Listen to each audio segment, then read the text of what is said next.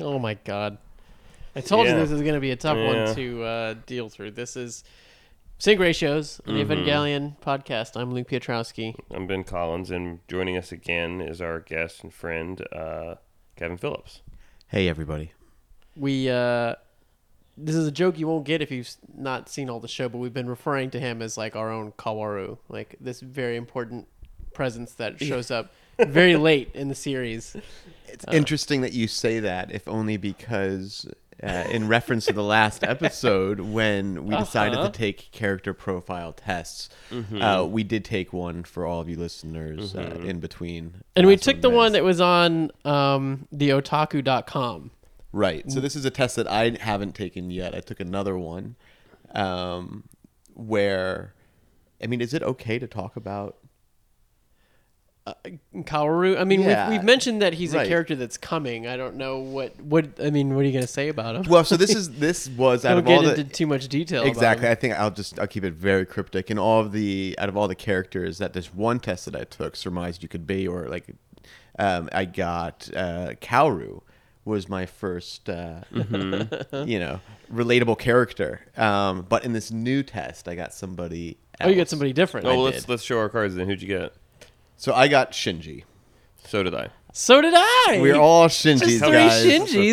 So three Shinjis You hanging can- out. Three damn Shinjis. You can often let your emotions get in the way, yet you are more than happy to help others in need. Yeah. Yeah. Well, damn. Maybe we should have taken a different one. I mean, I liked the questions. I thought the I questions thought it were was a good. pretty Yeah. good quiz, yeah, because it wasn't too obvious. The most character quizzes, like, I mean, Luke, we're nerds about this. I mean, usually whenever we like something, we'll end up doing the character Taking quiz many for a it. character quiz. Yeah, and I can see through them oftentimes, and that's where it's like there's like confirmation bias or something, because if Which you can tell, Harry Potter house are you in? You find a bag of money on the floor. What do? Something brave. Calculate how much money is in the bag. Run away. Yeah. Or like use the money to cause genocide. Like, Yeah. which one? Ooh, which house do you belong to? No, it's like literally it's like that obvious. It's like and it's always like, yeah, I mean, people are gonna pick what they want to pick, but the good quizzes, make everything seem even. I like the first question was, hello, how are you? And the choices are, me? I'm good. And you? Just an ellipsis? Yeah. What's it to you? I've been better. I don't know. And me? I'm great. I mean, that one's kind of obvious, I guess. I Yeah. can kind of pick who's who in that, but Yeah, but still. yeah, I put cat was my favorite animal. I don't know what that. I put Fox. I put bird. Yeah, so I don't know what those mean. I was tempted to pick Penguin, but I wonder if this is one of those quizzes where everybody gets Shinji. it's just Shinji. It's just Shinji. One of those. Yeah. Well, maybe we'll Look, do I mean, it's another one. not inaccurate. I don't think any of No. us would say, Correct. like, what? No. I mean, It's just kind of boring results for the show. It's not good podcast No. material. but we didn't know that. We didn't tell each other until just now. So that was a live on the air sort of Real a shocker. shrug of disappointment that we're all the same fucking character. But anyway, yeah. So we did that, and we're here. We got this incredibly dense episode 21 that we're The Birth of Nerve, a.k.a.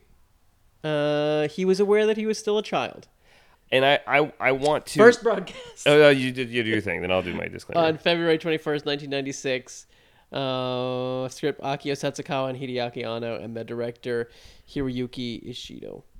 Okay, now sorry. Okay, so the disclaimer that I'm going to give to everybody is that like this is a massive info dump that connects the dots in some things that we haven't known and some things that we've maybe suspected. When I say we, I'm sort of speaking from the perspective of the audience that's never watched this before. So if you've never seen the show before and you just watch this episode, like your head's spinning and you probably think you understand a lot of things and you probably have even more questions and confusions. And we, the three of us, again, I wouldn't say experts, but I would say well-versed and enthusiasts, and we've spent a lot of time, as we've covered, in our lives, trying to figure out understand this show. thing. So I want to stress, if somehow you're listening to this and you haven't finished it yet, that like Luke said, it remains enigmatic on a lot of levels, and it continues to do so. And so it's not like we are coming from some enlightened position that in a sense, we can spoil things that you don't know, but we also are trying to figure this out as we've been doing for, our entire adult lives. If we fuck up and spoil something on this episode, I don't think it's really going to matter, but we're doing our best to speak from the perspective. It's not a show that you could spoil in the same way as, The Sixth Sense or something. Like there's no simple, like, so we're going to do our best to not talk about things that haven't been revealed yet, or terminology or things that maybe you haven't seen. But in just our own attempt to clarify things for each other and to discuss this extremely mythologically heavy episode, we may bring some things up. So it's a spoiler warning, but it's not, I'm very sensitive to spoilers, and it's not, we're not gonna ruin the show for you. No, and I do think probably if you're listening to this, you've already watched the whole show, so it's probably fine. But again, that's been our tack the whole time, and I'm just reiterating that is the intention, but that it may be harder. It's just getting harder and harder to what if we discussed how much does a first time viewer know at this point? Because even for us who've watched it over and over again, there's something we're going to talk about. Maybe we just even talk about it right here at the top, but there was something that you asked me while we were watching, and I said no, and Kevin audibly gasped. And so long-held beliefs are being challenged. Exactly. I've held on to this one thought particularly for over a decade. Well, should we start there? Just talk about whatever. Because this thing's a mess. Just start there. Misato does not shoot Kaji. That's right at the end of the episode, we see Kaji say, "Oh, you came," or something. You're late. A gunshot, and it cuts. Right.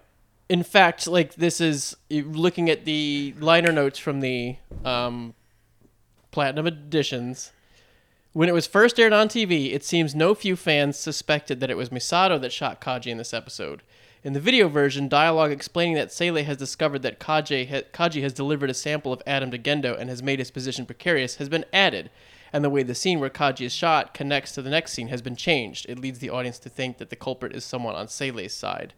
And I've read elsewhere that Anno himself has said that it was a third party, probably related to Seele.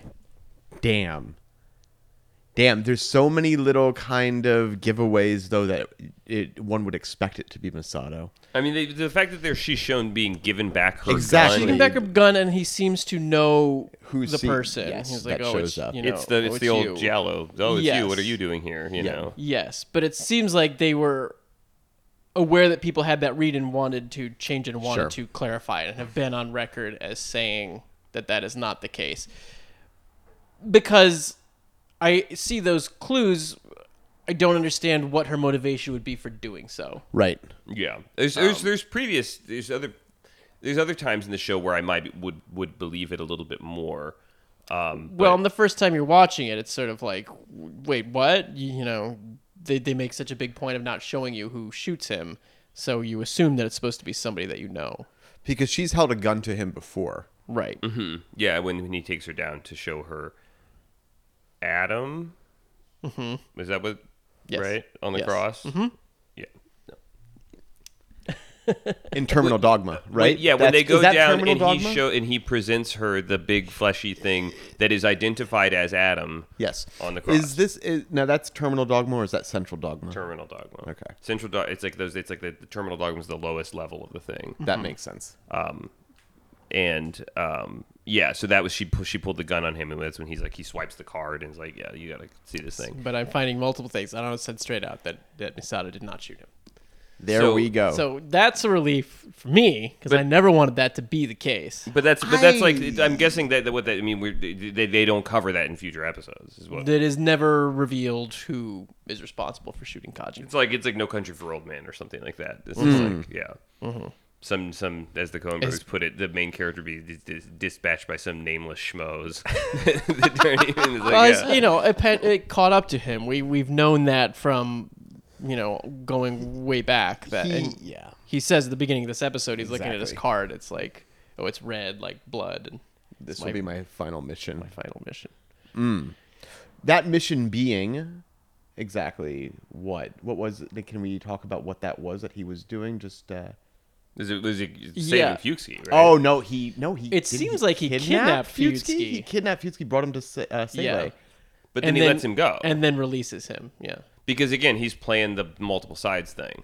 right. Like, and it's probably he probably gets killed for releasing Feudsky. Yeah, that's what my thought was. Oh, That's probably why Yeah. Sele sent somebody to take him out got it.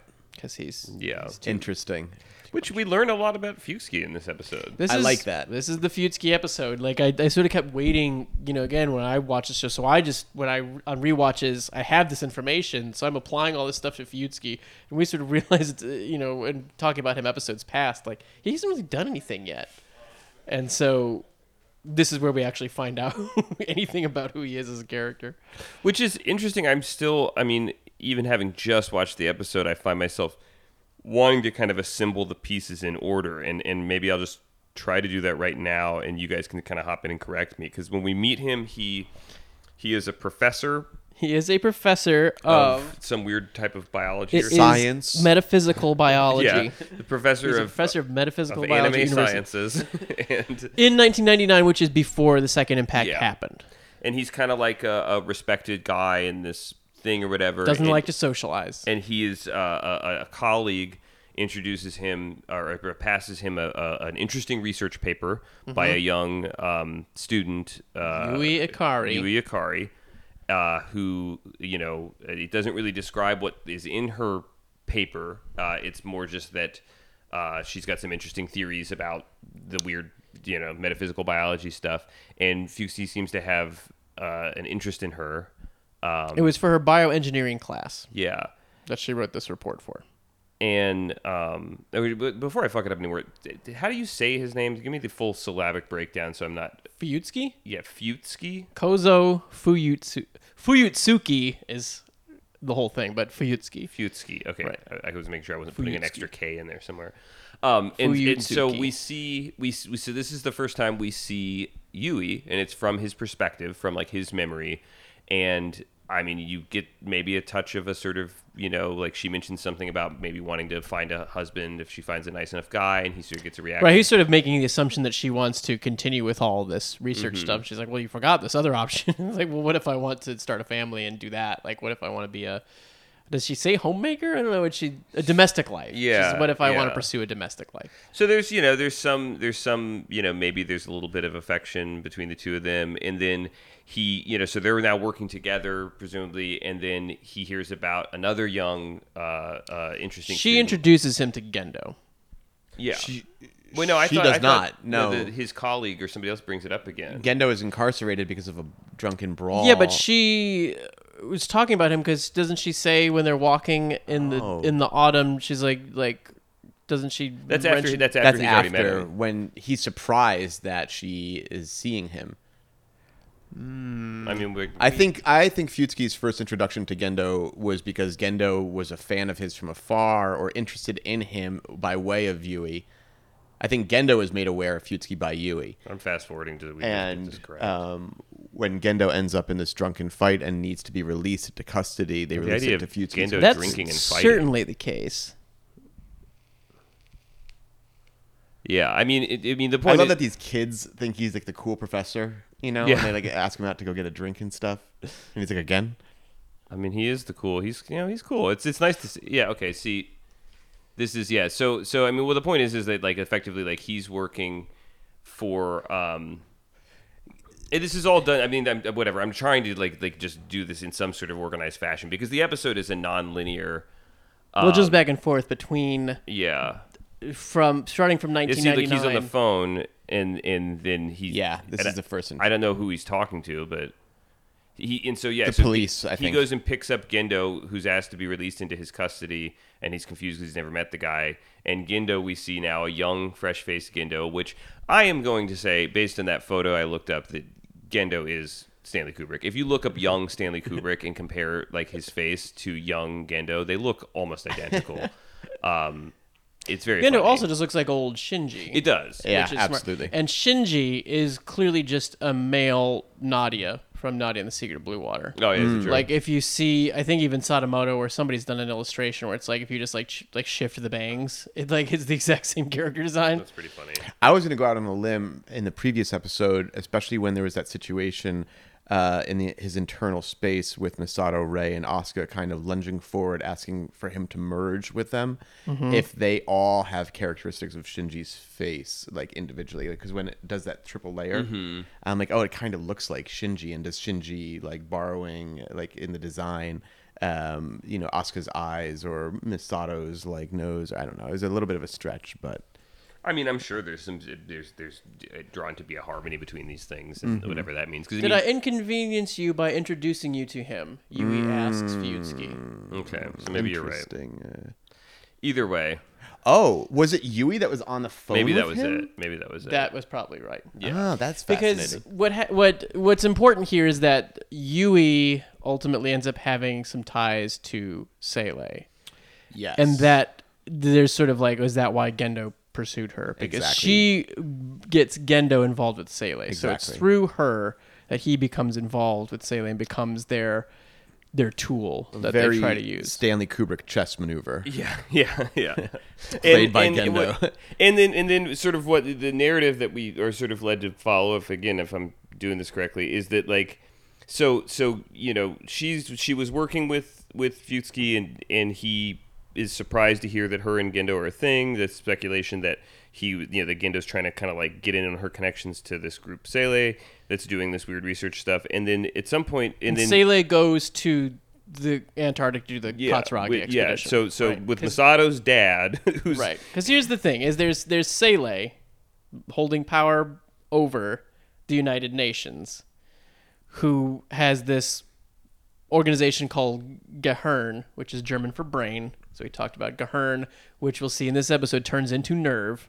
It's turned into it. So you have Gehirn, you have Nerve, you have Seele. This is German for soul, mind, and body. Seele, soul, Gehirn, mind, nerve, or body. And then in the rebuild movies, we're going to get Will, which is German for will, a different organization. So you have them pulling United Nations. So Seele pulling strings in the United Nations, who is in control of Gehirn, who is running the Artificial Evolution Research Center, which is really a front for the Human Instrumentality Project and all of its various and sundry projects related to. yeah. So they become involved in that, Yui and Gendo. And Fuyutsuki's not. He doesn't. Fuyutsuki is not. He's not. He's not in Antarctica. He's just a professor They are down there of metaphysical biology. Yes, whatever that means. So they are part Uh-huh. of the Katsuragi expedition, which we've seen flashes of in previous episodes from Misato's childhood. And that is in 2000. And then that's when Second Impact happens. Right. So they go to the Antarctic and they find what we sort of realize in this episode. They talk about that there is a geofront in the Antarctic as well. Yes, They find a spherical cavernous cavern Yeah. left by, what does Gendo say, left by someone before us. Yes. Exactly. Um, Created by. Yes. So they found that there. The Katsuragi expedition having to do with, as they say in the beginning of this, what is it? Super solenoid? Is that what it is? solenoid. Exactly. Which is S2. And So- they have some big fucking thing there that they're that they found. messing with that they found. They found Adam Yes. in the cave with his S2 engine. The Katsuragi expedition is to study Adam and his S2 engine. That's what was going on. That leads to Second Impact. There is interesting dialogue in the immediate opening of this that we had to watch it twice because there's overlapping dialogue, some of which sounds like it's coming from Seele itself or from Right. Keel. And Which they that's- don't subtitle on Netflix, by the way. The Netflix just subtitles the important part, which is, I Oh. think, Gendo and Keel Yeah. watching the video. Got it. And then there is also dialogue going on of like what's on the video, and it's just innocuous chatter. It is innocuous. From, the Nerve, people on the expedition. Oh, wow, I didn't employees. even realize yeah. that's what it was. Or yeah, exactly. Katsuragi expedition. So, but on the DVD, yeah, there's yellow and white subtitles in happening at the the same in the time. yellow subtitles, though, in this important stuff, when it seemingly is Gendo and Keel talking, or the committee as it is, there's interesting shit that I want to flag, which is when things kind of go awry, as they do.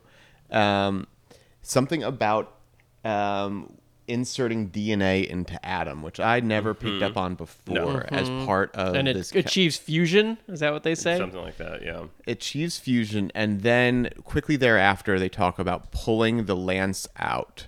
Pull the lance back. Pull the lance back, and then too late, it's sinking in, which is kind of a little mind melting for me watching it this time around because I had an idea of what was happening here, and I had an idea, furthermore, of what the Lance of Longinus was. And it's not to say that it's incorrect, but I'm left a little bit more No, because there's mercurial stuff here. later Yeah. that goes along with what your theory was. Exactly. Yeah, because so far all we've seen of the lance is that shot of What about the Lance of Longinus? of Ray carrying it Shipped here last week from the Dead Sea. Yes. Okay. So that's also interesting too. Yeah. So it was found in the Dead Sea With the Dead Sea Scrolls. with the Dead Sea Scrolls. Yes. Transported to Antarctica for the This expedition. purpose.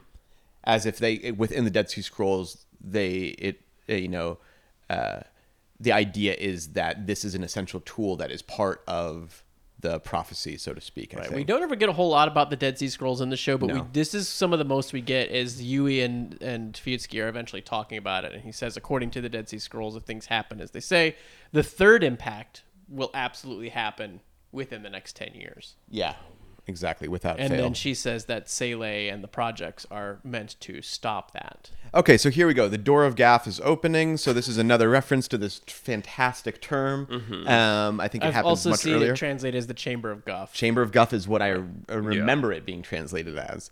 I first heard about it in the Demi Moore, like sort of supernatural thriller, The Seventh Sign. Really? I think is the plot of Yeah. it. Yeah. Not Seventh Seal. Yeah, no, I Seventh always Sign. I always have to stop and make sure I don't say the one wrong. Yeah, but that was the thing all about the an apocalyptic thing, and they talk a lot about that, the concept of that, which is like I think it's an apocryphal Catholic thing. I think. Well, it comes, could you do you know what it is? Can you explain? It's the idea. It's the Well of Souls. Yeah, correct? it's the souls of unborn children, and so that every time a baby's born, this is what I talked about in the previous episode, that like the soul that's waiting to be born, it leaves this chamber where and then comes into a physical body that's born on this earth, and the idea in this whatever apocryphal Christian text or whatever is that when that is empty, when Right. all the souls have been born into the world, that's when the apocalypse begins. Yeah, that's when the Book of Revelation sort of happens, and maybe it gets mentioned in the Book of Revelation. I don't know. Relates to this because we're talking about less and less children being born. So it Yes. does feel like the Chamber of Guff is empty and that the Yes. apocalypse is coming. Chamber of Guff also there's a weird version of that in the 80s Wonder Woman comics, like the that true? reboot, the George Perez Wonder Woman stuff. Like when Wonder Woman is born, they like go to like a Chamber of Guff and select the soul that's going to be her. It's pretty cool. That's cool. Yeah. I want to go back to your timeline, though. So it's like in 1999, Fiutsky's a professor, Yui's a bright student. Whether she's involved in Sele or not yet, we don't know. Somewhere along the line, she meets Gendo. A couple years later, her and Gendo, backed by Sele and the UN and all this stuff, they go to do the Katsuragi expedition to examine, to study this thing that they found, the first angel. And we know from the previous episode and from this beginning video clip that Kevin was talking about that's the expedition that goes wrong. Misato, Right. Yeah, I want to keep going because we keep getting derailed at that exact same point. Yeah, so that so- happens in that second impact, and then after that, a few years later, they want to go back. The UN is like, we want to go study what happened, what caused the second impact, and we need a committee to go and do that. And meanwhile, they find Fiutsky, who's like working on like this like decommissioned battleship or something. He's like a doctor. He's a doctor in the small port town. Yeah, he's like a Because sort of second impact has happened, summer isn't ending, the world's gone to shit, so people need doctors. yeah. So Yes. he's sort of like. They don't need professors of metaphysical biology. Yeah, he's like outliving this sort of rogue doctor life, and he's contacted by people from Sele or whatever, and said that that they need him for this Antarctica expedition. He has really no choice but to go, and it's not until he's there on this boat looking at the melted polar ice caps and the sea of blood and all that crazy shit that then Gendo shows up, and he's like, "Oh, you're here." Is it melted polar ice caps or is it towers of salt? Those are towers of salt. But the ice caps have melted. Yeah, yeah, and yeah. that, like there used to be a constant. So can we ice talk here. about this right now? Well, 'Cause- I want to. I want. okay, fair enough. Go ahead, please. I kind of want to keep this Stay on the timeline train. going. Yeah, okay. Yeah, it's, Because it's so complicated, I want to just stick with this one linear thing. And so he goes there Yeah. to Antarctica. This is Second Impact happened a couple years ago. Now we have to go back. Problem is, well, listen, it can't all be Sele people. If it's all Sele people, people are going to get suspicious. That's why they're coming to get Fuyutsuki. That's why Gendo comes to him. It's because, look, you like Yui, we can get you. And they probably are already thinking, Gendo and company, we can probably get this guy on our side. But So we he's- need he's to, like- it can't be a previously somebody who's associated with he's with like Sele or any of Emily this stuff. Blunt in Sicario. Yes. Right. So Yeah. he's Which like is an Masato this impartial, whole show. Oh yeah, yeah, he's an impartial party that they can that they can bring in. yeah. Um, So then that's when he finds out that Gendo and Yui actually left Antarctica before the second yeah, impact. They Gendo was survived. there for the second impact thing, but the day before he just happened to leave and avoid the disaster. Yeah, and that they've had a child, a boy, Shinji, but they don't And that have- they're married. Yeah, that they're married. They had a kid, and Fuyutsuki is very surprised by this. Mhm. And And- probably upset. Gendo took her last name because Yeah. his name is Gendo Rokubungi yeah, until he marries Yui Akari. And this is the thing. Most of the time, Gendo Akari. women take the man's name in marriage, unless the woman's family has no male heirs and is sort of a more prominent family. It does happen. Oh, interesting. I I don't didn't want know to say that. that it's common, but it does happen. There's something called a mukoyoshi, which is an adopted son-in-law. And that's an adult man who's adopted into a Japanese family as a daughter's husband and who takes the family's surname. So, like, if you were like Toyota, and you have this big business, or even something smaller, but still like a business, like a name business, and you have no male heirs, your daughter might marry a guy. He's going to become the next Toyota. He's going to be part of the that's cool. corporation. So, and that can be a really positive thing, and he becomes a thing. It can also be sort of sad because they sometimes want them to cut ties with their previous family because like, well, now interestingly you're enough- our family, so you're not part of they that don't. family anymore. By the way, it's this whole thing is with this episode really ties together what has been sort of hinted at this whole time is that like everything in this show, everything in the world of Nerve and the Avas and all of this stuff is like it's a very small family operation. It's like it's all about whose father or mother was whom and who's sleeping with who and this and that stuff. Except that it completely stops dead. Like it doesn't go back a generation. Like it's like the Gendo, Fuyutsuki, Yui, whatever. What's Ritsuko's mom's name? Naoko, and then Dr. Kazuragi. Like that generation and down, but there's no discussion beyond them, like preceding them. Where It's just Fleetwood Mac. they're the Fleetwood Mac of Metaphysical biology. yeah, exactly. and- Yeah. And I think it all goes back to Sele. But on this Fleetwood trip, Mac of metaphysical biology. Yes. does he? Oh, he doesn't show him anything yet. He just is kind of there on the Antarctic expedition, and that gets Fuyutsuki curious, and he starts looking into Gendo. Yeah, and finds That's out when he that- starts finding all the weird shit. that Gendo took all of his research when he conveniently left. Yeah, not only did you conveniently leave the day before, all your research also went with you. Isn't that kind of strange? As though he knew that Second Impact was going to happen, and then of course that's Well, he when exposes the cover-up that Yeah. that the public has said it's a meteor that caused it, and he Yes. finds that that's not true. He finds photographs that have Gendo and a younger Keel, which we referenced in the last episode, present at some of these things, and he basically has figured out that it is a cover-up, and he knows that Sele is behind Second Impact, and whatever they were doing up there is what actually caused this. So he's kind of, coming to Gendo and is like, I'm going to blow the whistle. Yes, and then Gendo says, "I need to show you something to change your mind." They go down into what we will later, with This Tokyo is the 3. geofront under Hakone. So there's two geofronts. There's two spherical indentations where weird shit was found. There's one in the Antarctic. That's where Second Impact investigation all happened. There's one under Hakone where they are moving the capital from And- Tokyo 2 to build Yeah. Tokyo 3. And that's where we meet Ritsuko's mom and find out that she's there building the magic computer. And then that's where Gendo shows Fuyutsuki the early iteration of Ava Unit 00. Project that E. They are Yeah. building Project E. Project and says E, that we're this is trying what to- we're actually doing. The revival of Adam. Yes. Yes. The Adam Revival Project, Which- trying to make a god. Exactly, which surmises that Adam was what was found in Antarctica. Yes. Yes. There will be some the greater giant of light. clarification on some of these points later in The But giant of light, that's yeah. kind of what I wanted to get to, because at that point Fuyutsuki is in on it. So the whole journey, that the kind of the biggest through line plot, and now we can start jumping around and talking about other things, but he went from a professor where he sort of knew Yui, who kept in touch with him, and a few years later when she got involved in some of this shit, we introduced him to Gendo through this phone call where she had him go and bail him out or whatever. Probably. But they're together.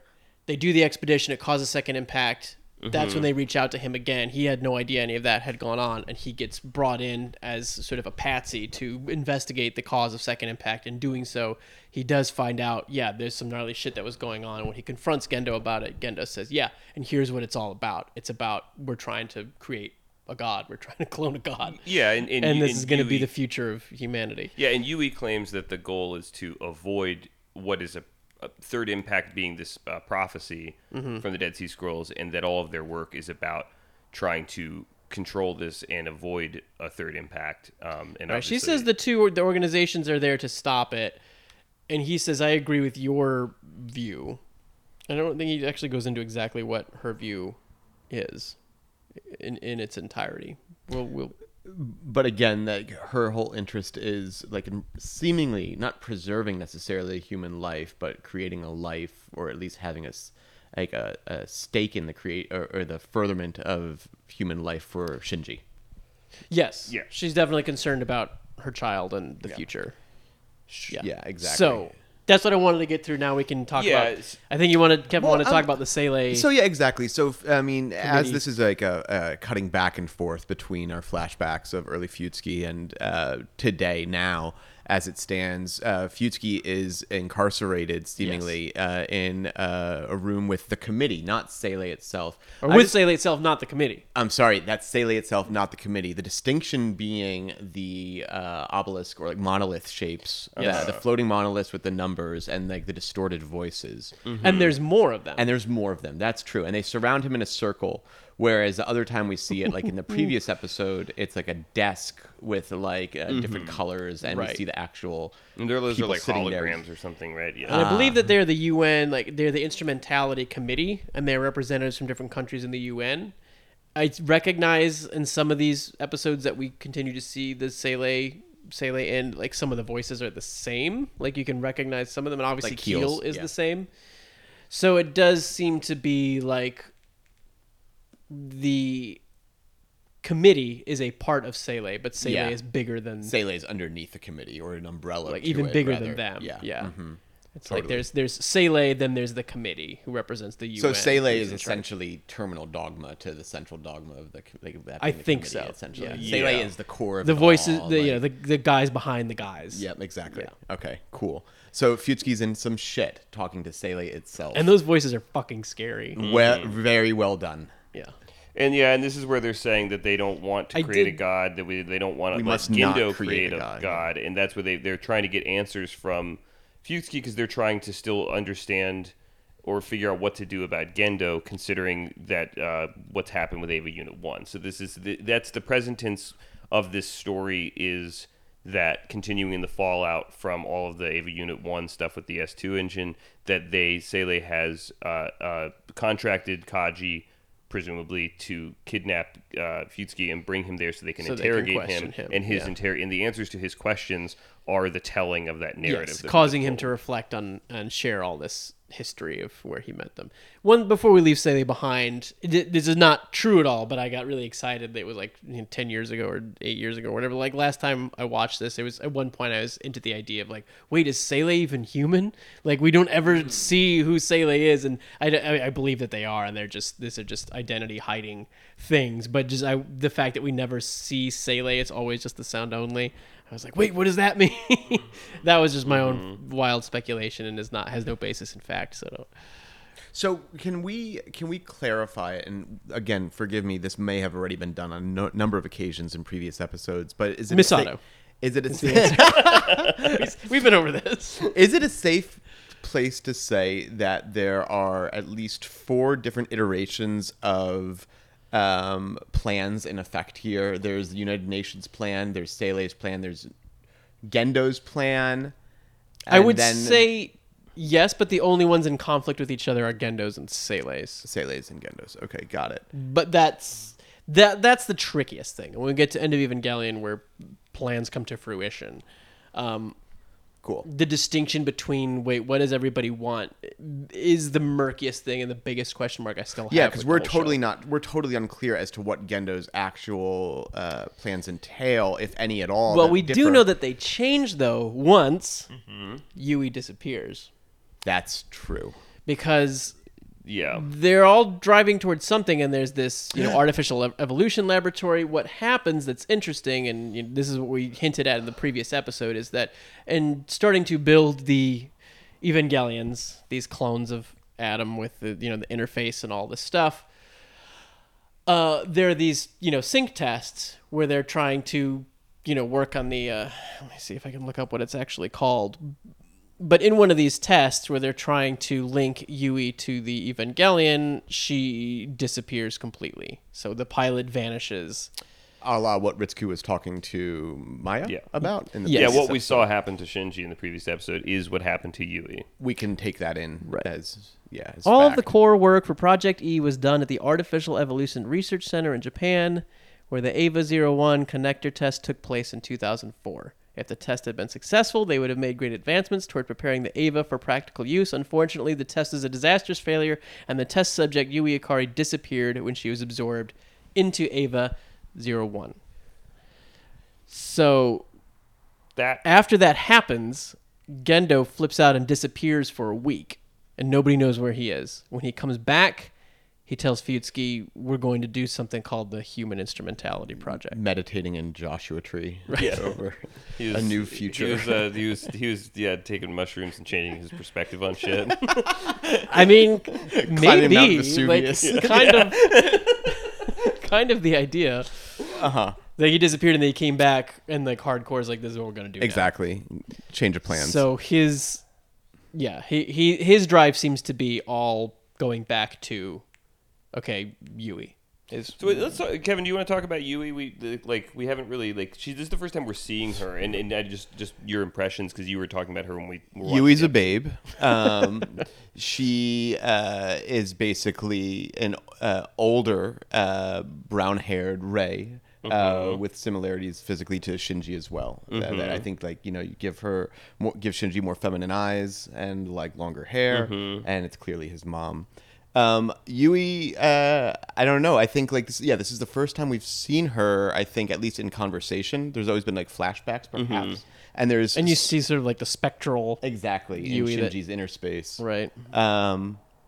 But what else to say other than that? Well, she's the thing that you started to say the last episode that I Wait. cut you off on, Wait. which I think we can kind of imply or surmise in Yes. this episode is tied up in everything that you just said, Luke. I mean, I don't know, should we or should we not?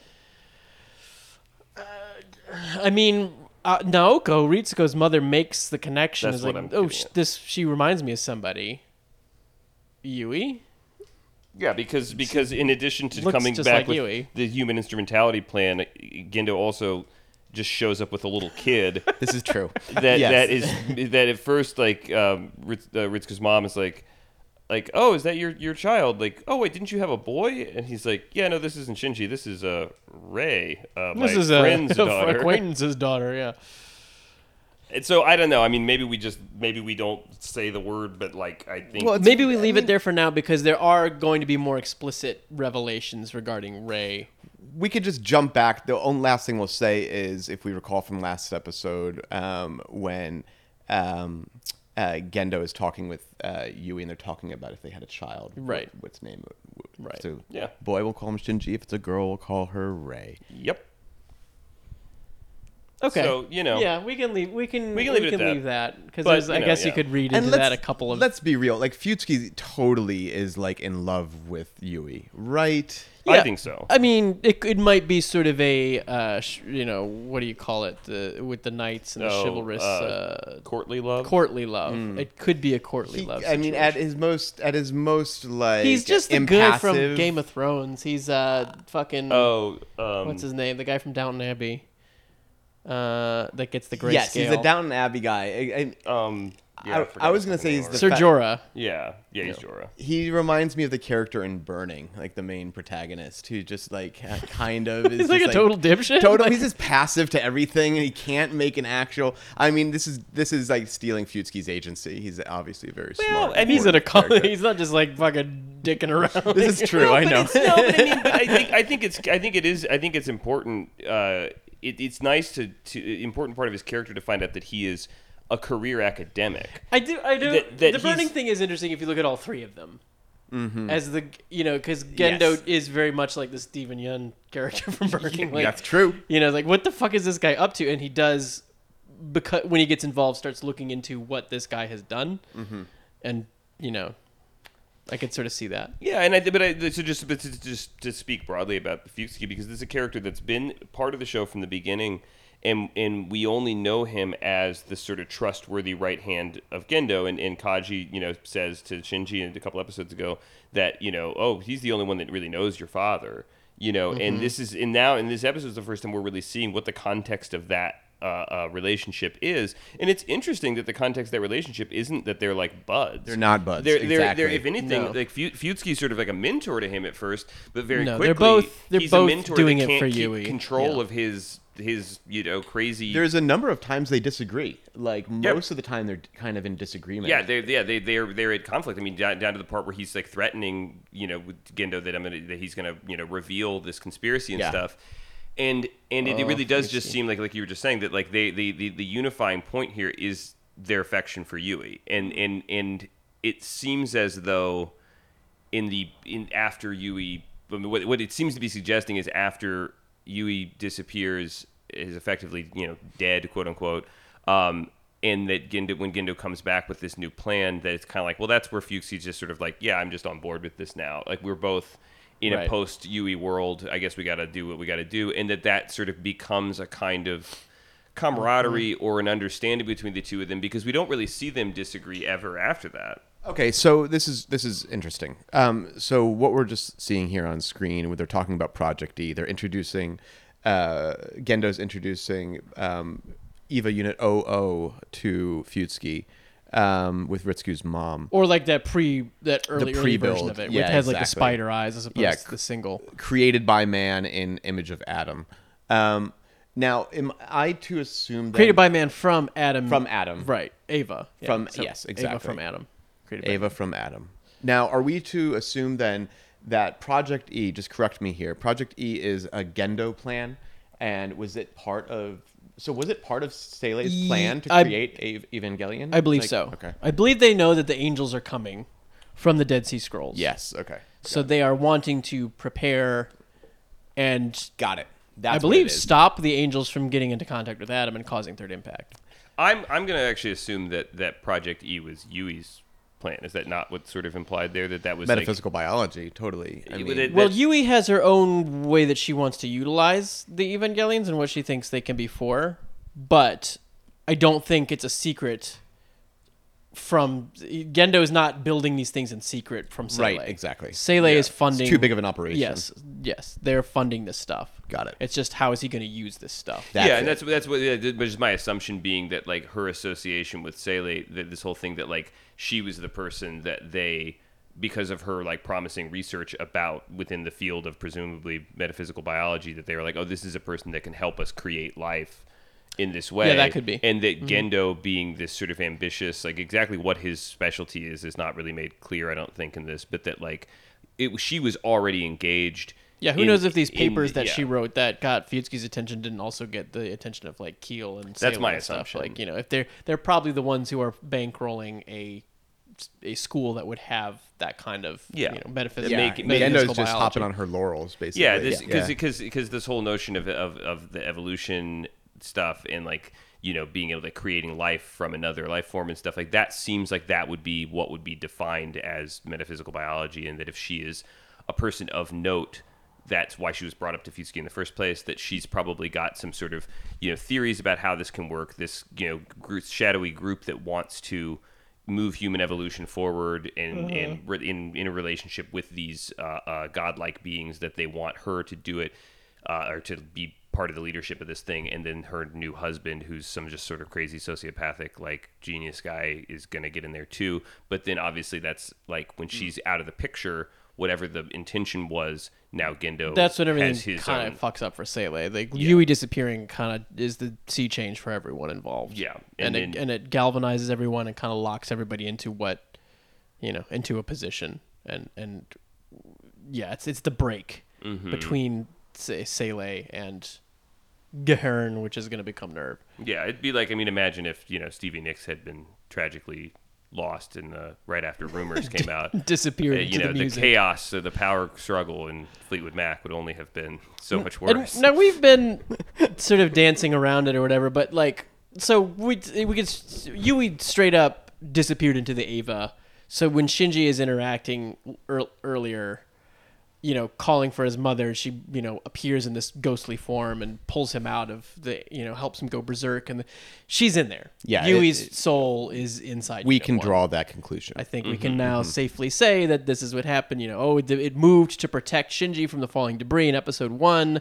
Shinji was able to wake up when he was trapped in the Dirac or Dirac Sea inside the other angel, even when, he's able to 400% sync with the thing and disappear into it. He's not alone in there. His mother's spirit is inside the Ava. And that one could even interpret, if you want to follow that logic, that the berserk, the impossible movement of the, like, it's like, oh, the powers, the Ava's there, but it's magically, coming back to life, and then it's fighting off and things like that. And it's like, oh, that's sort of like the, like fight or flight, like the mom lifting the car off the baby kind of thing. It's like, oh, like this is the maternal instinct, protective. More important than that is that it rejects Gendo when Gendo is trying to abuse Shinji by... Oh, yeah, that's the Gendo's line in that episode. Right. It's rejecting and this is what I think Ritsuko sort of thinks about this. We can finally kind of talk about the fact that when Shinji quits, before Zeruel comes down and fucks all the shit up in the previous episodes, it doesn't let Rei... Unit 1 rejects Rei, and it rejects the dummy plug, and it won't launch until Shinji gets there. And that's because there's a will inside the Ava, like Ritsuko hinted at, that was rejecting Gendo. I have a question, just because you mentioned the angel's name. In these episodes, are the angel names ever mentioned by characters? Only in the recap episode where Gendo is being interrogated by Sele. Got it. And they do the recap. And it appears, and that's where you get all the names. Got it. But yeah, they always just refer to them by number when they're actually Yes, the 13th angel. Okay. Gotcha. But it and is so for every angel after this, you just have to get it from like reading Ava magazines and stuff like that. Deep lore. Right. Be funny if there was a shot of like Gendo reading an Ava magazine and Where they just constantly have to name them, like Makoto is like quick, what's this one called? well, they just have like a whiteboard with like a bunch of names that they wrote like out It's of like a the Bible. hurricane. Yeah, It's like we got to name it after the next letter in the alphabet. it's like, oh, this one says it's a god. It has something to do with hands. That's okay. That fits. We'll do that. Like, it's Sure, In the break room with a Bible. yeah. Quick, look up these apocryphal texts. God, there's so much to fucking talk about. Yeah. Is anything, Kevin? Do you got anything? You were taking notes. Do you got anything? Yeah, so let's see. We got to talk about Naoko at some point, so we can jump to that. There's also Misato to talk about, but there might be more to say about I kind of hit on my notes, actually. It was primarily more to do with some of the beginning stuff on the Katsuragi expedition. I look at his notes, and it's just like a sketch of naked Yui. Like, just the whole time. the big just Lebowski hentai thing. Yeah.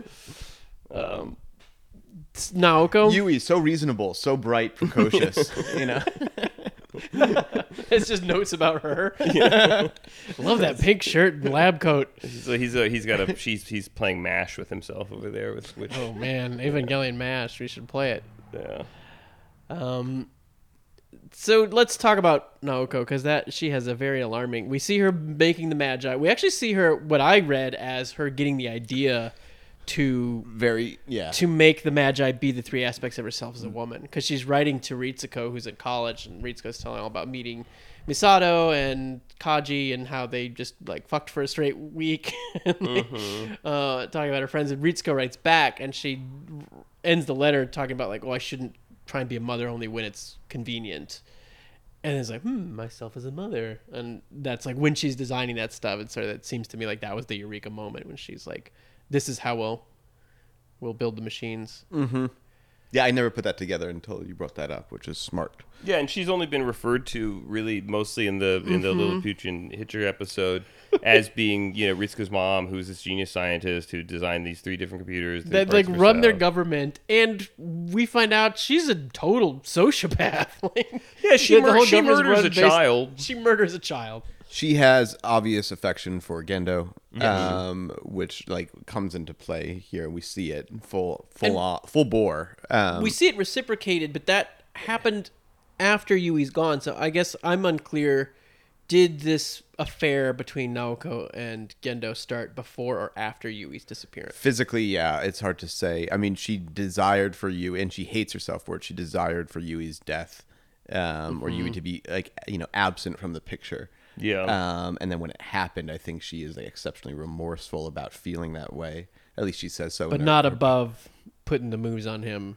No. Yeah, in a very real way. Yeah, it's unclear to what degree they were involved, because we see them. The charitable view of Gendo is that like, well, he didn't until Yui disappeared, and he didn't really care about anything anymore. Yeah, yes. But in the second time we see her, the first she sort of climbs up into his lap, or sort of, and Ritsuko, like young Ritsuko, sees this from a distance, and it looks as though they're really, they're both engaged in this. And then later, when it's flashing in her mind, it's unclear if it's meant to be the same scene played again. It looked like it to me. And when we see it from that perspective, it looks as though he's kind of just putting up with it.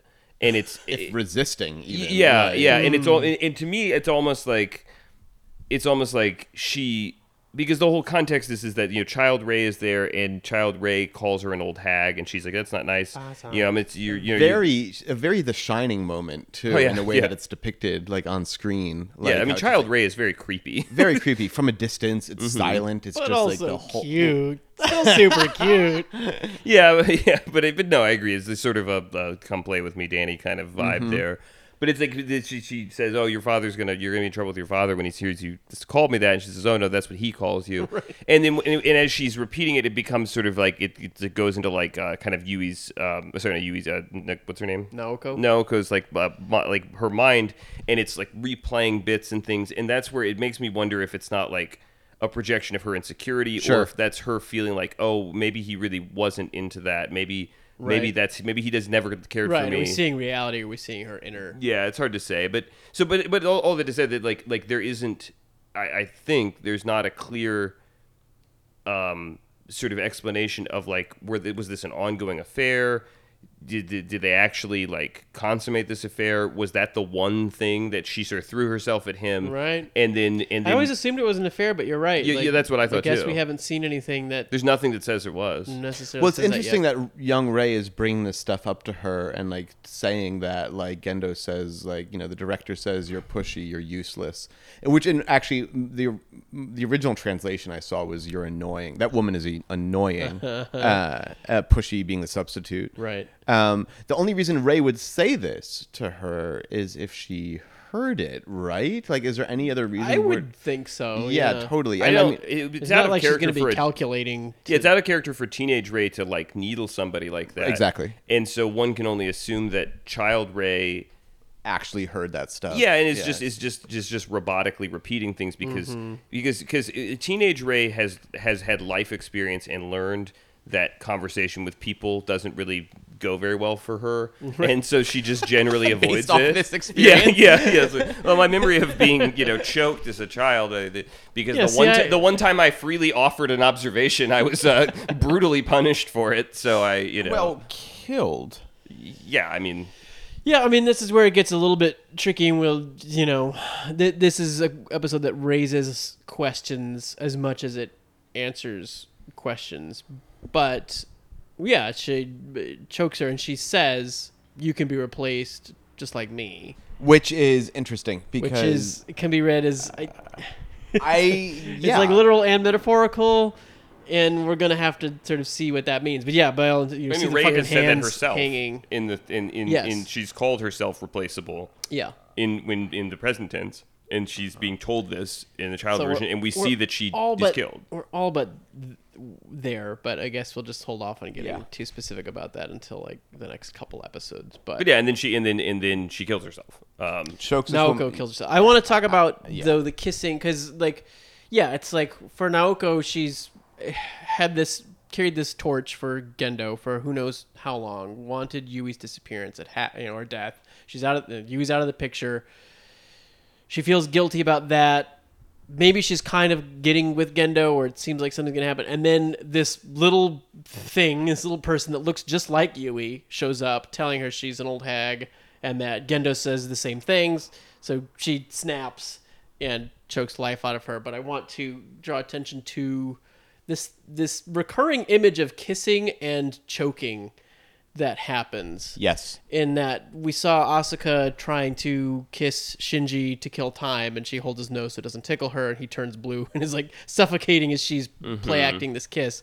And with this, we have the image of Naoko kissing Gendo, and you hear sound effects of like struggle, and it's like, was that the sound effects of the kiss? And then it's cut to, and it's revealed to be the sound effects of Rei being choked by Naoko.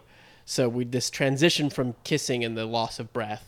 Well, even the frame before that, where it's Gendo with eyes like bulged, like taking in this kiss and like seemingly not being able to breathe, and like It's a hedgehog's dilemma kind of thing of like, kissing is the most intimate thing you can do, but there's also this sort of stealing breath quality to really interesting as well that Gendo would complain to Rei about this woman in the way that he does. he's just, Yeah, really he's just good point. opening up to her. Like, Yeah, it's like this. I mean, she's how old is she at this point? She's like 5, I mean, Shinji at the time of the test was supposed to be 3. 3. When Yui disappears, he's 3 because he's there to fucking see it. Yeah, But which we didn't talk about. Yeah, which I mean, I like to some degree. I think in the previous episode when he was in his like non-corporeal mind palace thing, like it's like he does remember that effectively he watched his mother die.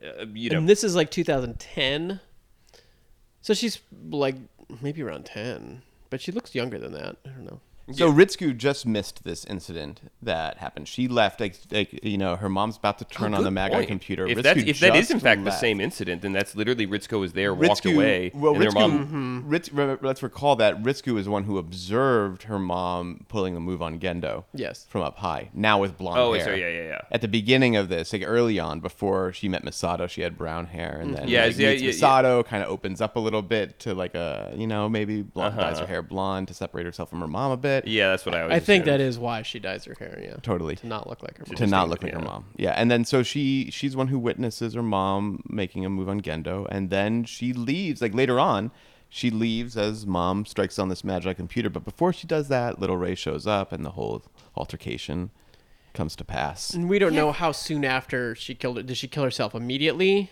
Or like there's 2 dead bodies in there? Or That's Yeah. kind of what it looked like to me. I kind of Was that like a once little she while realized later? that The she horror choked of the child, the that she just moment. throws herself off. probably. Yeah. Totally. Now, how close that's supposed to be to the kiss in the chair is what I right, sure. Days. because Yeah, it's in we the don't same know. space. It's Like in the right- same space. I took it as days before, something like that. Not too far off.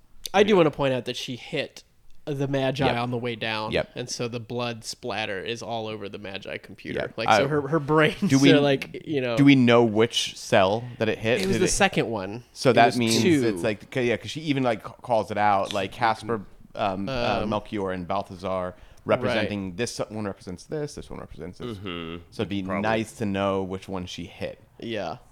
Which one actually killed her? Yeah, I'm gonna keep It's going. the one in the middle. Yep, hers. Let's see. Yeah, we're gonna have to figure this out. We're scrubbing I forward. think it's here. Balthazar. So which one's Balthazar? I mean, we might have to like cut out some silence in the thing. Wait, where's the thing where she? More Destrudo talk here. Oh, they do mention Destrudo. Mm-hmm. Herself as a mother is Balthazar. Yeah. Her persona as a mother, Balthazar, Magi 2. Fair enough one for her to toss So, herself over on, She's killed by herself as a mother. I mean, it kind of makes sense. She just choked a little She fucking girl. fails as a Like, mother. yeah, She's absolutely. failing her actual daughter, No and doubt. she killed a child. Yeah. So many great photos. I in this love one. these photos so much. Because they sort of like a docudrama feel to a lot of this. Absolutely. So there's So the really good one of yeah. Kaji, Misato, and Ritsuko in college, like this like sketch of them. Like, It's he's got fucking Fleetwood Mac. got, like, It's sunglasses it's perched on his young head or gun something. Kind of, yeah, totally. And then there's the scientisty one of it's Yui, Gendo, and Fuyutsuki, yeah. right? all the potential and promise of their lives like laid out before them. 2 women and 1 man, and then 2 men and 1 woman. Yep, that's. Interesting. We see Gendo in his office here in like a prelim office of what will turn out to Yeah. be likely. Perfecting his pose. Yeah. And there's obvious cross symmetry of it looking like he's got a burden to bear when he comes back after a week and talks about we're doing the instrumentality project. The shadow on the wall looks like he's got a cross on his back. Good observation. Which is interesting. Yeah, so I mean, Good so observation. again, it's all this fucking generational shit. Because we see how Ritsuko and Misato meet in college, and it's like, okay, like they're they are each a sort We're of talking about legacy Misato person. apparently for like 2 years after her experiences on the Katsuragi expedition did not talk. She had aphasia, so she did not speak and was in a facility. Gendo like shows Fuyutsuki her, right? Like shows her off like she's in like the Fly 2 Hey, look or at this something fucked up kid. in this white room. Yeah. I got this great plan to fuck up a lot more kids. this is how I got the idea, because this fucked up kid. Right. The first child victim of this bullshit. It's so interesting how Ritsuko essentially is growing up to be her mom, like taking her yeah. position and also taking on her mom's faults. Trapped in that. Which is, cycle. I mean, that's a lot of what, and that's why I find it interesting that for something that is big and biblical in scale and apocalyptic and all these things, that it does just come down to a lot of familial stuff. And like I said, like who was in love with who was sleeping with who, Totally. Whose father was whom, because all this stuff you're like, okay, well, your father's a famous research scientist and died tragically, and then of course you end up working for the same people. It's like, oh, your mother was this brilliant computer scientist, and you're going to ultimately be the same thing. It's your father created this thing, and now he needs you to do it. It's like there's a deterministic inevitability that comes from a lineage thing. And I mean, I think that, like, I don't know, I'm not going to make any speculations about Japanese culture in that way, if that's if people feel more of a burden or not there. We certainly have enough of that here. I mean, it's like a normal thing. It's a traditional thing that you take, you follow in the footsteps of your family and stuff like that. And, people all the time, try to escape that or you don't wanna fail turn to into your escape parents, that, for sure. whether that's doing their same job or having their same faults or Naoko whatever. does try to look up Ray's records, and they're all blank. She has no past. I want to point that out. Yeah. I mean, Kevin, you looked like you had something you wanted to point out. No. I mean, it was basically just that she was shocked at Gendo bringing in this girl. She's like, I thought you had a boy. If I was correct, and he's like, no, that's not Shinji. It's Ray. It's a friend's daughter. This is the better Where's one. Shinji? No, I shipped him off to live with his teacher. Exactly. I mean, I think at this point he already has, right? yeah, he's been shipped think so. away. Yeah. Totally. Yeah. But Gaharin is shut down the next day, and I find this interesting that like she powers up the Magi. It's like the Magi are good to go, and like then like it's that night that she kills Ray and kills herself. Yeah, literally, Ritsuko leaves whoop, and like powered the up. door closes, then the door opens, and then there's little Ray, surrogate daughter. And then everything was turned into Nerve, and all the personnel were moved over. Oh, one thing that I caught here that I hadn't caught before, and we had we're talking about Misato being new at Nerve. She's been working with Gaharin. She was in Germany at for this 2 point. years. So when Ritsuko came to work at the Hakone base that they're building, the Tokyo 3, the place that becomes Tokyo 3 that we know, Misato was in Germany. So she's been part of the corporation. She just might not have been at this facility. So they went to school together, and they both got jobs in different parts of the thing. Right. So Nerve is Garen, just Right. Garen? Rebranded, Yeah, yeah. rebranded. Is that because of the impetus of her killing herself here, or Well, they say that was shut down the next day. Like, Gahern was shuttered. sure. And that's because of She was such a crucial part to its infrastructure, seemingly that. Right. I mean, maybe it's, I don't know if they Old want to hat. avoid a Oh. scandal or whatever. Yeah, avoid a scandal, possibly. But yeah. Okay. So what else? Okay, I mean, I think we're actually getting a It lot is. of it. I have to say, I'm curious if Yeah, anybody, Gendo's not into that kid. No, if he's anybody not. listening, I wonder if we're Total being any repulsion. more clear than the episode itself is being. I think we're trying to be, but this is one of those things where like it's impossible to have a structured Well, there was conversation so about much something. that I did not catch the first times through this. Just even the geofronts. Like, I just didn't even. This is like something I did not pick up until way later. Yep, The same here. fact that I doubt I even understood that it was underground the first time I watched the show. It just like it looks like exteriors, so I'm not thinking about the fact that it's in this dome or really understanding the spatial relationships between things. But the fact that there are identical geofronts in the two locations. Yeah, that they discovered these two things, and that's the expectation that if the one thing was the birth of the second impact, that the other thing has a potential to be involved with something like that. Yeah, I mean, there's timelines. There's in my Ava Chronicle that I can sort of run through. There's the Gahern activity timeline. At an unknown time, Gahern is founded. We don't know when. Also at an unknown time, Artificial Evolution Research Center is founded. At an unknown time, Gendo Ikari is assigned as the Artificial Evolution Research Center's facility leader. Then in 2003, Fiyutsuki joins Gahern, which we see happen. 2004, Yui disappears during a connector test.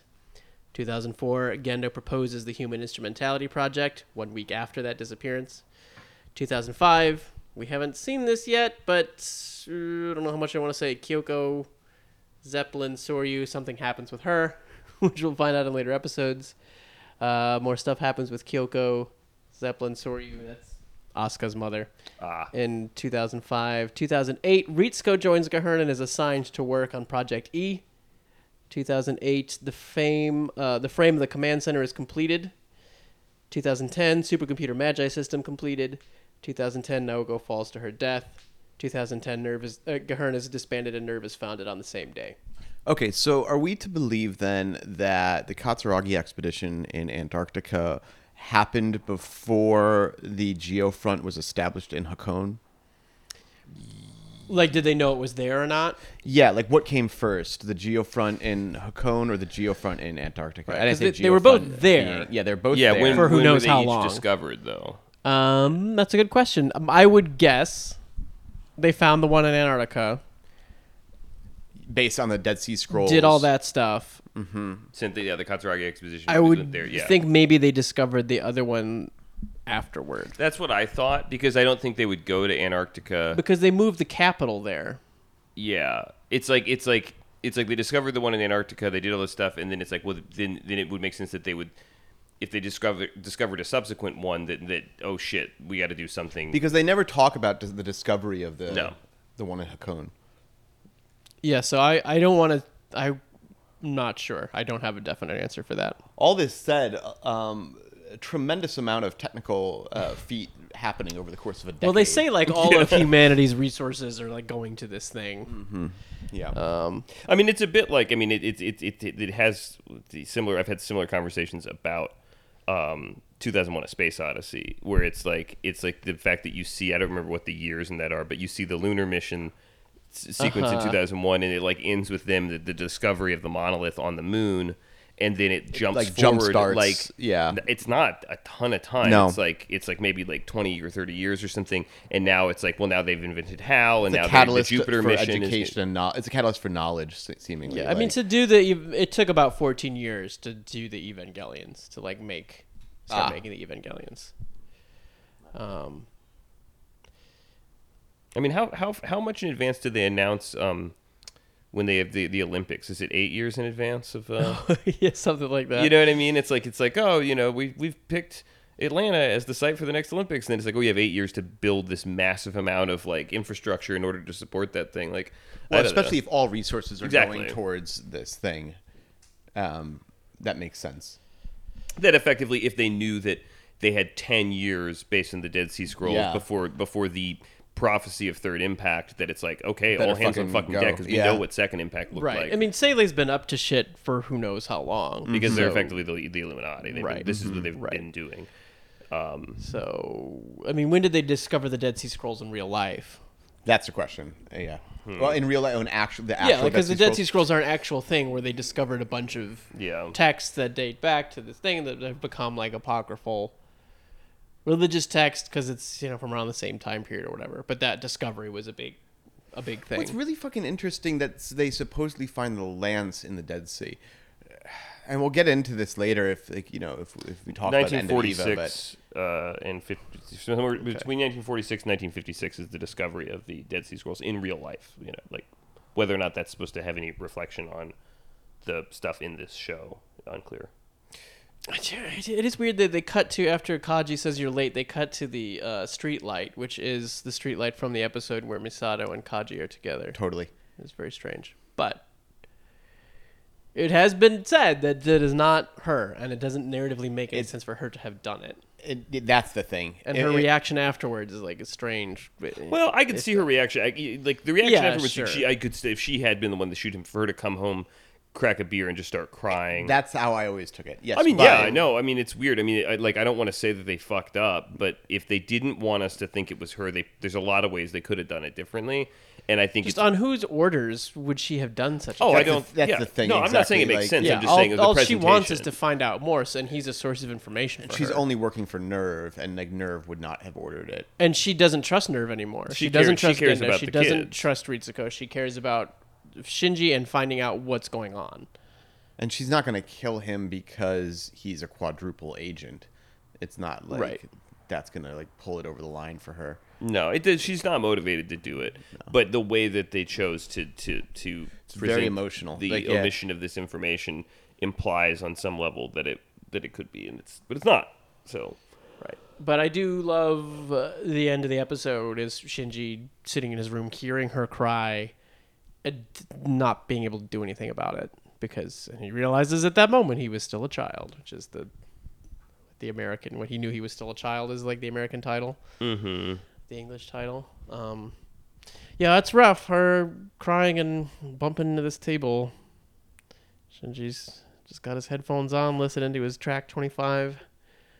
Like, why is she calling him a jerk here? Like, she's like, she heard his last message, which was Because he like, got himself killed. because he got himself killed. That's why. And Yeah. she was telling him, if you keep doing this, you're That's true. gonna die. And That's so it. It's That's like what it is. he just couldn't stop, and he knew it and did it anyway. Well, but he said what he said to Fusky is he said like he sort of implied that like he's this line about like I'm wanting to find out like the truth about like my own self or something. Mm-hmm. It's like, to me, I kind of took that as Kaji sort of almost like Kaji is a kind of guy who lives in moral gray areas, and he's been doing kind of like whatever anybody wants him to do. He's been doing this, double, triple, quadruple agent shit, and he knows a couple things about himself. I mean, he obviously knows that he cares for Misato.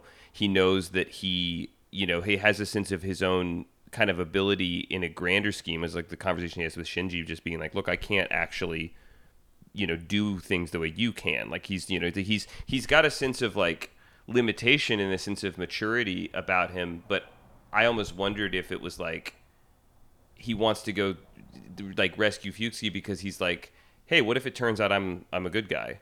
Like, what if it turns out I'm not a bad guy? Like, what if by doing this I can prove to myself that, like, this whole time I actually cared more about people than just... And that it's almost like getting himself killed for doing the right thing solidifies in his mind that he wasn't always a guy in the gray. That it's like... Because, like, Yeah. if he's, like, the kind of person that lives a morally compromised existence and can double-cross people and speak out of both sides of his mouth and just float through life this way, that eventually he's like, yeah, I want to be punished for doing the right thing, but in that way I will die with the moral certainty that the people I fucked over were the bad ones if they would kill me for this, and that saving a guy that I've trusted proves that it's like that's how I'm choosing to read that, pretty and I good, think it's Ben. fucking great. Yeah, I think I like it's that a really lot. cool, and it does kind of I made a No Country for Old Men joke earlier about him getting dispatched off screen by nameless schmoes, but it's like, I don't know, there is something kind of like, if you look at him from that perspective, he does kind of seem like a Cormac McCarthy character, like in a world like No Country for Old Men, that he's kind of a guy that won't he doesn't live by a code. And it's like he's kind of like by the very end, he's like, yeah, I want to establish a code for myself and then die for it, and therefore I won't have been a waste. Like it's like, you know, because that's in the Cormac McCarthy universe. Like if you don't have like some sort of value you live by, then you're subject to destruction. You know, like that is the weak people who don't choose are the ones that, you know, are punished for that. And like it doesn't mean everybody gets off easy, obviously, but that it kind of seems like he's a guy that's at the end of his life deciding to make a stand on something. Kaji's a good fucking character, really. I like him a lot. He tells Misato to water his flower, He does, and not his watermelon. a remnant from that previous translation. Yeah, I wonder, but yeah, he leaves a sad message at the end. All the characters are fucking great except Naoko. She sucks. Well, we don't really get any more of her, do we? No, but she's dead, man. chokes a child. Yeah, I mean, She's a shitty mom and just. She's interesting. She's complicated. She's got some dimension. She's most interesting as a prop for Ritsuko's development, like Yes. as a aspect of that. But yeah, I mean, she's, you know, the least sympathetic to me. But well, I mean, at least she's pitiable, at least in the sense She's that, pitiable. in the sense that the man she's in love with had, like, you know, this perfect wife, and then who dies, and so it's like pitiable in the sense that, like, she gets what she wants, but in the worst possible way. and it's then all attempts tragic. to get what she wants in like a sort of, she tries to sort of like get past that and get it, but then, you know, is She's a immediately Shakespearean thwarted. character. Yeah, oh, totally. I mean, she's like, it's, yeah. I mean, it's like, if we take her as this like computer genius that, like, you know, I mean, to talk Built an about organic compensating, you know, I mean, you talk about compensation in the previous episode. Oh, sure. You know, it's like, well, yeah. I mean, like many people in the creative, you know, world, you know, or any kind of like ambitious work field, it's like, yeah. I mean, it seems like she kind of had. I mean, there's no comment about who the fuck Ritsuko's dad is or anything like that. I mean, she's somebody who has this kid, doesn't have a relationship to sort of go along with it,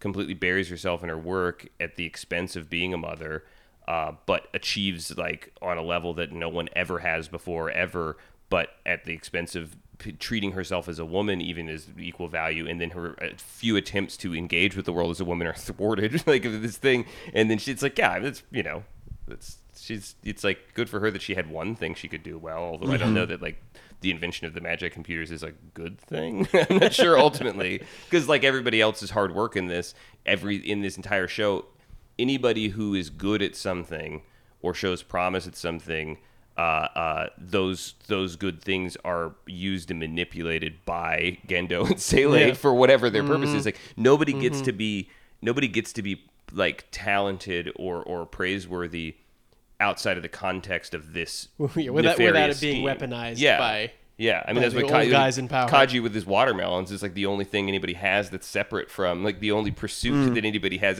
And like Masato's like, you know, fun time drinking beer, which is the first we see her But even not having fun. Yeah, well, it's like, even that's like a lie and a facade, and you know she admits as much, like that it's a front she's putting up.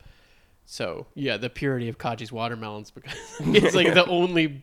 Yeah, it is the only pure pursuit in the show because it is meaningless. it's the only thing not done to please somebody else, or Right. not done to like. It's amazing sense that of- it's the one thing he wants to hold on to in like in his afterlife. and tells her to like, continue to do that. Yeah, really fascinating. That's what That's like, good. He's such a good character Yeah, because Kaji rules. because he doesn't have a stake in the thing as much, and he certainly doesn't identify his sense of self with his work.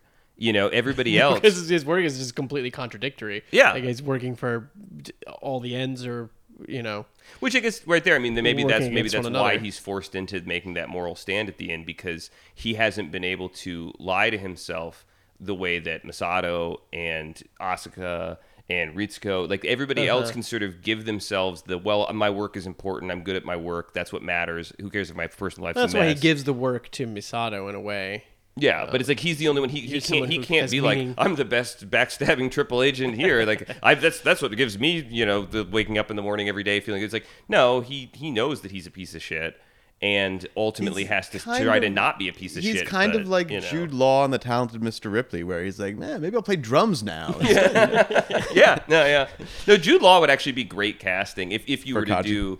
Like Back in the again, day, not yeah. that it would, but like if you just try to imagine analogs for like you know, English language actors, he's actually, Jude Law would be quite good in that sort of charming, rascally charm that like you don't quite trust him, but you like him, but like. What's cool is that like pretty much all of these characters we can assume are like very intelligent. Yeah. Yeah. Even Except down to for the Toji. kids. Like Maybe not yeah, Toji. maybe not Toji. Yeah. Maybe not. Well, let's just be But Toji's reasonable. kind. We've No, but established he, yeah, this. Toji's Toji kind. has instincts. No he doubt. doesn't. He's not an intellectual, but he has very strong instincts for human behavior. I think. Right. Yes, and is more sort of valiant and kind And might be a genius on the basketball court. Yeah. Well, not anymore. Not anymore. Not with anymore. one leg. No, one leg. God damn. I mean, although you got to assume, even though this is taking place, I mean, this taking place in 2015. If they've got the technology, I mean, I guess all the world's resources have gone into building like the Evangelions, but like you got to assume that they would have some pretty dope prosthetics at this point. I mean, they're making like I don't know. biomechanical Yeah, maybe. like monsters to fight. Like it's like we can't afford to help you, Toji. Like, thanks. I mean, because we have pretty good. We gotta build biomechanical monsters. We can attempt to materialize a person that turned into primordial soup, but we can't give you an amputation, or we cannot give you a biomechanical leg that prosthetic. actually will Yeah. allow you to play basketball. Yeah. Which is, by the way, something that I mean, I don't know about basketball specifically, but like we have pretty good prosthetics in 2019. Real world. I would assume that he's not totally fucked, but I have no idea. Yeah, so we've said a lot. And that's a lot, and unfortunately, largely, but I guess an interesting pairing with the previous episode, which was largely plot inconsequential to some extent and very philosophical. And this is so much plot, so much mythology to cover. I felt like a lot of this we were just spent trying to like. So here's what happened, but. That is interesting when it's Evangelion because what happened is interesting and so bizarre. But this was just largely spent trying to figure out what the fuck the events were. Yeah. Yeah, it's funny that the whole previous episode was majorly like internal. Yeah. Whereas this is like external memory. It's so much information. Yeah. And much less subjective. It's more objective. Smart rhythmic structure, I think, of the overall series. So we have episode 22 next time. Mm-hmm. Yeah, which is At Least Be Human. Okay, interesting. I'm going to go to Japan next week, and I'm going to go on the Evangelion versus Shin Godzilla attraction. Yeah, well, this is by the time this episode that we're recording When I return, Kevin will probably be gone. When do you return? The 31st. I return on the 31st. Oh, okay. Then we'll just hold off and we'll record the rest of them when you get back. Because this episode, not that this matters to anyone listening, the episode that you're listening to right now, this will go up on August 9th. So you will have been back, Oh, great. Okay. Yeah. So I thought we were going to lose Kevin, but we won't. So maybe you'll be back for next episode. I would love to be here. Yeah. All right. Well, then, cool. Is there any that's the plan. Any closing final thoughts? or things to share? This has been the highlight of my month. That's not even true. I've been listening to this fucking podcast every Friday. I wake up, no matter what time zone I'm in, I wake up and without fail, there it is. And I go about my mornings listening to it. And then on occasion, I'll just repeat it. Yeah. Well, you are too kind, and that does my heart good. This show, there's so much to be, mined here. And the way that it's just good to have it on your brain. If you love any aspect of the show, you can just watch it and let it sit with you, sit in your blood, and just go about your day. And it will be changed in some in some way, which is like a real pleasure to kind of, to live life by. Yeah, it's been enriching, I think, for both of us to be recording this podcast about this show, and it's a Always. good. I mean, we're fine as the listeners can tell. We are discovering things as we go, as much as we are bringing different levels of preparedness to the thing. But yeah, But we're glad to have you being a part of it. The in last these thing I would, conversations now. yeah, the last thing I would say is just as from an observational perspective, like I always forget that these episodes are only like 20 something minutes long. Fucking crazy. Unbelievable how efficient and pragmatic the flow of information and like complexity of storytelling happens over the course of such a short amount of time. It almost feels like there's a magic spell that's happening that freezes time, and then it snaps out of it at the It's end. the use of like an silence, episode of I Legion. think, is a big one. The use of silence as like a sonic device and Yeah. as a rhythmic device is very powerful. Like, and it really kind of expands that moment whenever But it's but happening. you see what I'm saying? That it makes all prestige TV in America seem fucking lazy because they don't. It's not at the sacrifice. Well, it of so tone often or feels anything. like, okay, we're really killing time here. Like that stuff always feels really stretched out on a lot of American television to where it feels like a slog. Well, yeah, but these episodes, like they're 22-minute episodes that have room to breathe. Like you said, that's the silence and the pace and stuff. And it's each like, have an individual distinct identity. Like Yeah. this is the nerve flashback one. Oh, this is the Lilliputian here. This is the hacking one. This is the one where Ava 3 gets possessed. This is the one where they go to the wedding and try to kiss. This, like they all are about kind of a where again American TV tends to really slog and just like okay, it takes us 3 episodes to talk about one thing. And it's what you brought it up actually in a previous episode, I think 19, where you said that this show, it's downright refusal to follow like a formula, and you couldn't be more right about that. It's constantly changing it up in terms of its dissemination. Yeah, just the of narrative structure of this is structured like no other episode in the series, or even really like any other episode of television I've seen, where it has that weird sort of docudrama, like just here's the history of Nerve. All Right. played out in 22 minutes. the Ken Burns version of Yeah, even those those pictures, I know. those Through the black and use white of pictures, like, photographs it's very and Ken stills, Burns. yeah. Now they do play. I wanted to call out that they played "Fly Me to the Moon," a real like kind of sad piano But it probably won't be- rendition. Yeah, on the DVDs when Misada's listening to Kaji's final answering machine message. I'm curious I think that's not in. if it's just silence Yeah, we should look it up. for you guys who watch. Oh, here's on a Netflix. question for you guys. Right at the end there, when Shinji does voiceover, when's the last time Shinji had a voiceover in the show? What is his voiceover here? I mean, again? well, the last episode it was all of his. No, but that's a different thing. I mean, say like within the normal, like when he says that he's like I couldn't help her or whatever. Like right. When Asuka sneaks into his room early in the episode, isn't he kind of like when he's I guess he's talking out loud when he says you're just a child yourself. Yeah, I mean it's just something I observed. Well, everybody kind of does it, but only very rarely. Yeah, that's what Fuyutsuki I had find one in interesting. here. Yeah. But he's also narrating to Sele. It's just fun to me, like again with that refusal for structure thing, that like Yeah. they very freely give any given character a very brief or even sometimes less than brief internal monologue. Yes. Which usually is kind of a flavor thing. I mean, sometimes there's like a plotty kind of like maybe that and was that's an anime thing. It's a bit more of an anime tool. It is very specific in this show and obviously deployed exquisitely in this show, but it is more common to see something is. like that in anime. It's just surprising considering the three of us as a oft creative team and the kind of debates that we end up in about like, okay, if you do something the one time, you got to make sure you do it again. So it's Yeah, like random yeah. stuff like that. And it's like that.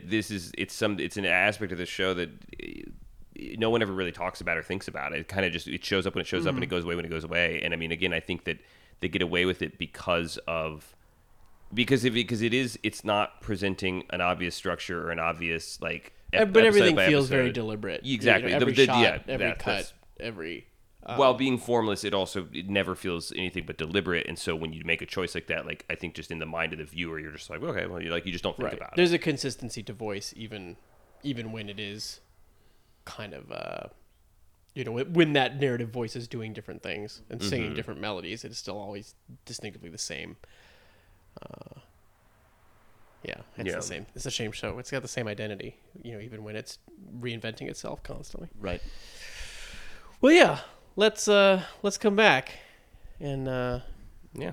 maybe we'll have more fun next time. But no, I think it's all pretty heavy from here on out. But we'll find more fun stuff to do. Yeah. We'll read more Toji manga dialogue or something. Yeah, we'll get some bits that we'll do to balance bits. things out.